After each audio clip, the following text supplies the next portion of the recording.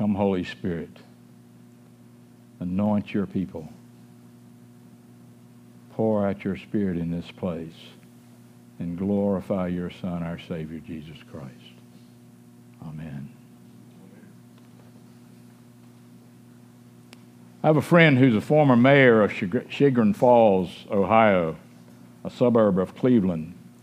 He is famous for telling funny stories, especially punny stories.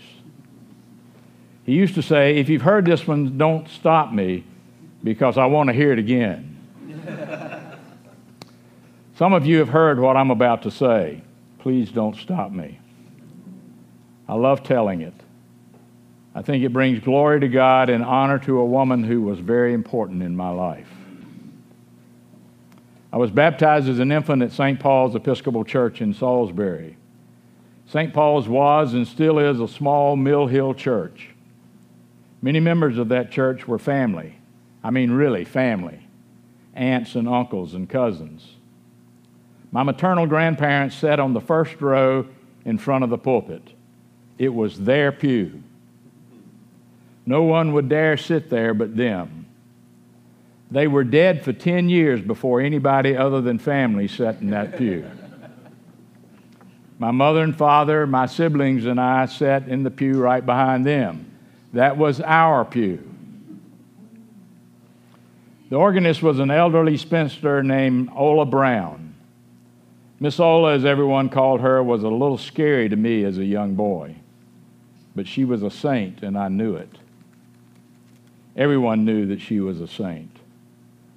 She taught the adult Sunday school class and lived in a big house that stood on the church property. There she also taught piano and lovingly welcomed all comers. One day in the churchyard between the parish hall and the Sunday school building, Miss Ola stopped me. She put her gnarly hand on my shoulder and said, "Fred, one day you will be a priest of the church." I was 15 years old, and she scared me half to death. St. Paul's was often without a priest, and my father, who was a licensed lay reader, would lead morning prayer on Sunday morning. In that service is a prayer called the General Thanksgiving, which reads in part, that we should show forth your praise not only with our lips, but in our lives, by giving up ourselves to your service, and by walking before you in holiness and righteousness all our days. Giving up my life to God's service was the last thing I wanted to do at age 15. For the next 15 years, I ran from Miss Ola Brown, and I ran from God. Let me have a word just for the young people in the room. Don't do as I did. Don't run from God. He loves you and He wants the very best for your life. I lost 15 years when I might have been learning and growing in the faith of Jesus Christ. Don't waste your time. Walk with Jesus now and for the rest of your life. He has great things in store for you. Many of you know how my story continues. 15 years after my encounter with Miss Ola, when I was 30 years old, Carolyn and I found out that our son Frederick was born severely brain damaged, and the prognosis was not good. I had been reared in the church, and we sought solace there. What we found was a personal relationship with Jesus Christ. We were reconciled to the Father and filled with the Holy Spirit. And by the way, we began to see miracles in Frederick's life. 10 years later, 25 years after Ola Brown laid her hand on my shoulder, I was ordained a priest of the church. It will be 36 years this coming Saturday, July 14th, since my ordination to the priesthood. Thanks be to God for His mercy to me, for His prophetic calling. In the years since, I have come to believe that God, the Father of our Lord Jesus Christ, is also the giver of gifts to the body of Christ. I believe that in every church, in every gathering of Christian men and women, God has put the gifts and ministries for that church, for that fellowship to do what God is calling it to do. What God commands, He enables. It is clear to me that Miss Ola Brown was a prophet, a prophetess if you prefer. What she said of me came to be fulfilled, and I trust in some small way, at least, to glorify the Lord Jesus Christ. I am so grateful for the life and the bold ministry of Ola Brown. I'm calling this sermon a call to prophesy, because I believe not only that God has put in the church those gifts and ministries for the church to do what it is called to do, but because I believe that every man, woman, and child who is called to faith in Jesus Christ is also called to exercise their gifts and ministries within the body of Christ, to live prophetically. None of us is called to sit on his or her hands and watch the kingdom of God. We're all called to serve, not to observe. Prophecy is by no means the only gift the Holy Spirit is given to the body of Christ, but is certainly one of the most needed and valued. The Apostle Paul wrote in his first letter to the Corinthians, "The one who speaks in a tongue builds up himself, but the one who prophesies builds up the church." We must understand that prophecy is not just foretelling, not just telling what is to come, but it is forthtelling, proclaiming the wonderful works of God, proclaiming the good news of God in Christ Jesus. Nothing builds up the church like the preaching of the cross of Jesus Christ. Our pastoral search committee is looking for a new rector for King of Kings.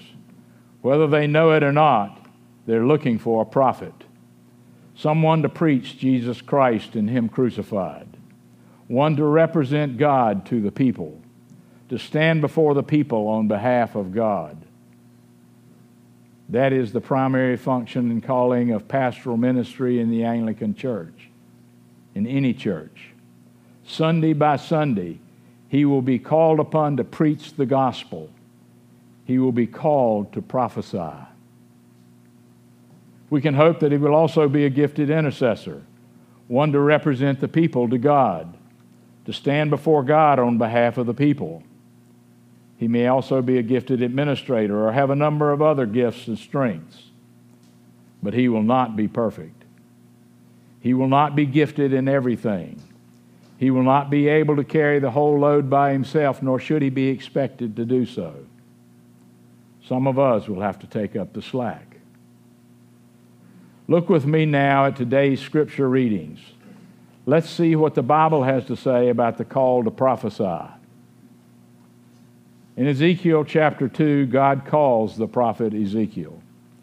"Son of man, I send you to the people of Israel, to nations of rebels who have rebelled against me. They and their fathers have transgressed against me to this very day. The descendants also are impotent and stubborn. I send you to them, and you shall say to them, 'Thus says the Lord God.'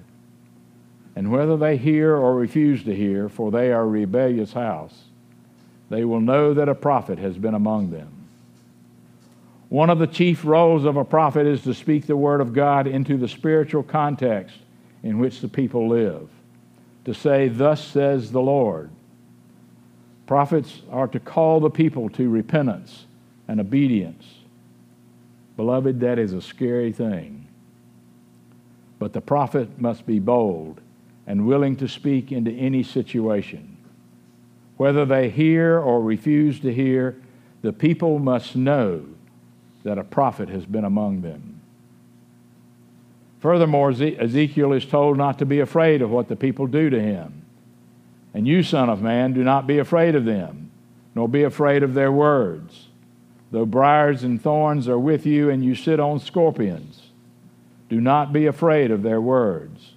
Do not be dismayed at their looks." Whatever the cost, Ezekiel was called to speak the word of God to the people, to do so boldly and without fear. If our new rector is faithful to his calling to prophesy, he will say, "Thus says the Lord." He will therefore almost certainly offend some of us sinners. Beloved, pray for our new rector and for the pastoral search committee as they seek to find the man whom God has chosen to speak his word to us. I suspect that every true prophet has prayed the prayer that the psalmist prayed in Psalm 123. Have mercy on us, O Lord, have mercy upon us. For we have had more than enough of contempt. Our soul has had more than enough of the scorn of those who are at ease, of the contempt of the proud. Be careful, beloved, that we do not show contempt or scorn for those who are called to preach the gospel, to boldly proclaim the word of God, to call us to repentance and to faith. Look now at the New Testament lesson from 2 Corinthians 12. Paul's apostolic ministry was a high calling. He was given revelations that could not be shared. He chose to keep confidence rather than boast of the knowledge he was given. We must likewise know that our new rector can keep confidence. He must not be boastful. He must not share things told him in confidence. I remember a meeting of the Columbia, South Carolina chapter of Full Gospel Businessmen. We had a speaker from Indonesia. He had been afflicted with polio and walked with considerable effort and some discomfort. As he stood to speak, someone sitting near me said, "He's not such a powerful speaker." Another replied, "You don't have to say much when you're hanging on a cross." So Paul boasted, not of his revelation, not of his knowledge, but of his weakness. He wrote, "So to keep me from being too elated by the surpassing greatness of the revelations, a thorn was given me in the flesh, a messenger of Satan to harass me, to keep me from being too elated. 3 times I pleaded with the Lord about this, that it should leave me. But he said to me, 'My grace is sufficient for you, for my power is made perfect in weakness. Therefore I will boast all the more gladly in my weaknesses, so that the power of Christ may rest upon me. For the sake of Christ then I am content with weakness, insults, hardships, persecutions, and calamities. For when I am weak, then I am strong.'" You can be sure that our new rector will have his weaknesses, but we must be certain that he does not suffer insults, hardships, and persecutions brought on by us. Some may find fault, but fault-finding is not a gift of the Holy Spirit. Our new rector and the rest of the staff, for that matter, should be well paid, supported in prayer, and lovingly cared for. Yet a true prophet, like St. Paul, can expect some insults, hardships, and persecutions. We must look beyond our new rector's weaknesses to see the power of Christ at work in him. So now we come to the gospel lesson from the 6th chapter of Mark. Jesus went away from there and came to his hometown, and his disciples followed him. And on the Sabbath he began to teach in the synagogue, and many who heard him were astonished, saying, "Where did this man get these things? What is the wisdom given to him? How are such mighty works done by his hands? Is not this the carpenter, the son of Mary, and the brother of James and Joseph and Judas and Simon? And are not his sisters here with us?" And they took offense at him. And Jesus said to them, "A prophet is not without honor except in his hometown and among his relatives and in his own household." And he could do no mighty work there except that he laid his hands on a few people and healed them. And he marveled because of their unbelief.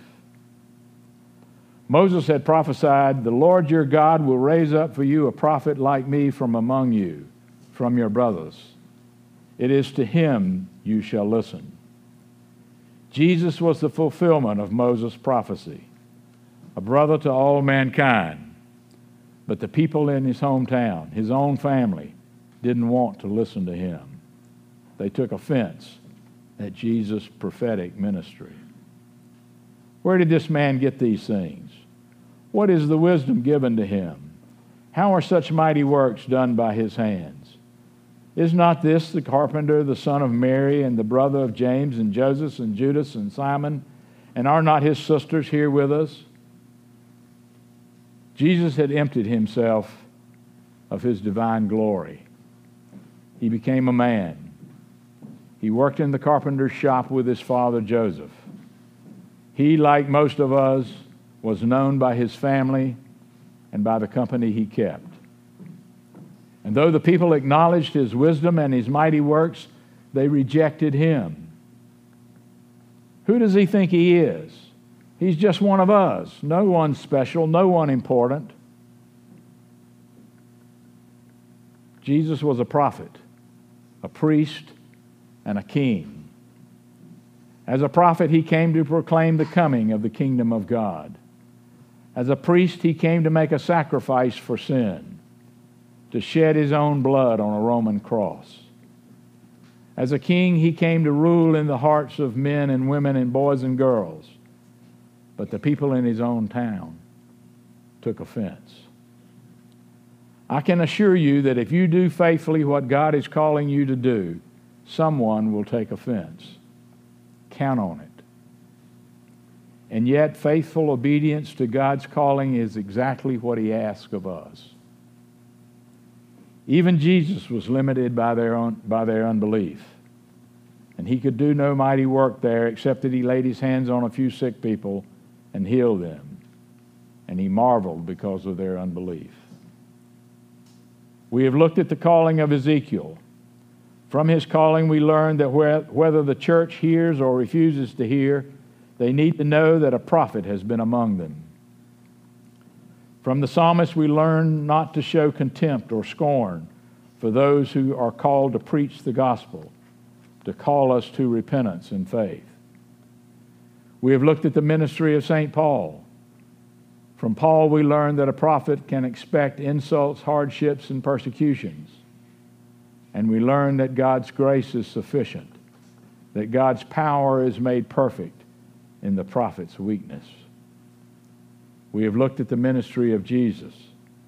From his lips, we learn that a prophet is not without honor except in his hometown and among his relatives and in his own household. We found that though the people acknowledged his wisdom and his mighty works, they nonetheless rejected him. We have spoken briefly of the calling and ministry of our new rector. But as far as I can see, he's not in the room. I'm not preaching to him. You are here, and I'm asking you plainly, are you ready to shoulder the calling God has upon your life? Are you willing to suffer the insults, hardships, and persecutions that will surely follow a bold response to the calling and ministry that God has given you? We live in a post-Christian society, a pluralistic society. But the greatest need of a pluralistic society is a clear articulation of the gospel of Jesus Christ.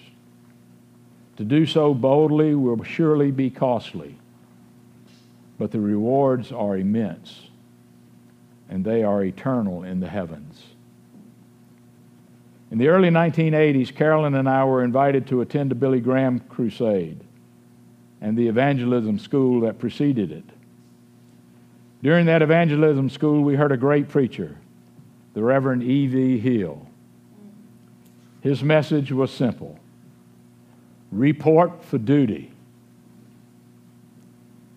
Beloved, if King of Kings is going to be the church God created us to be, it is essential that each of us respond to the call upon our lives. Frankly, our success as a church depends more upon us than it does upon our new rector. Though getting that right is certainly as important and needs much prayer, the question remains, What is God calling us, each of us individually, to do? What is He calling you to do? Will you do it? Some will, in fact, be called to prophecy, to preach the gospel of Jesus Christ. Some will be called to teach, to lead a Bible study or a Sunday school class.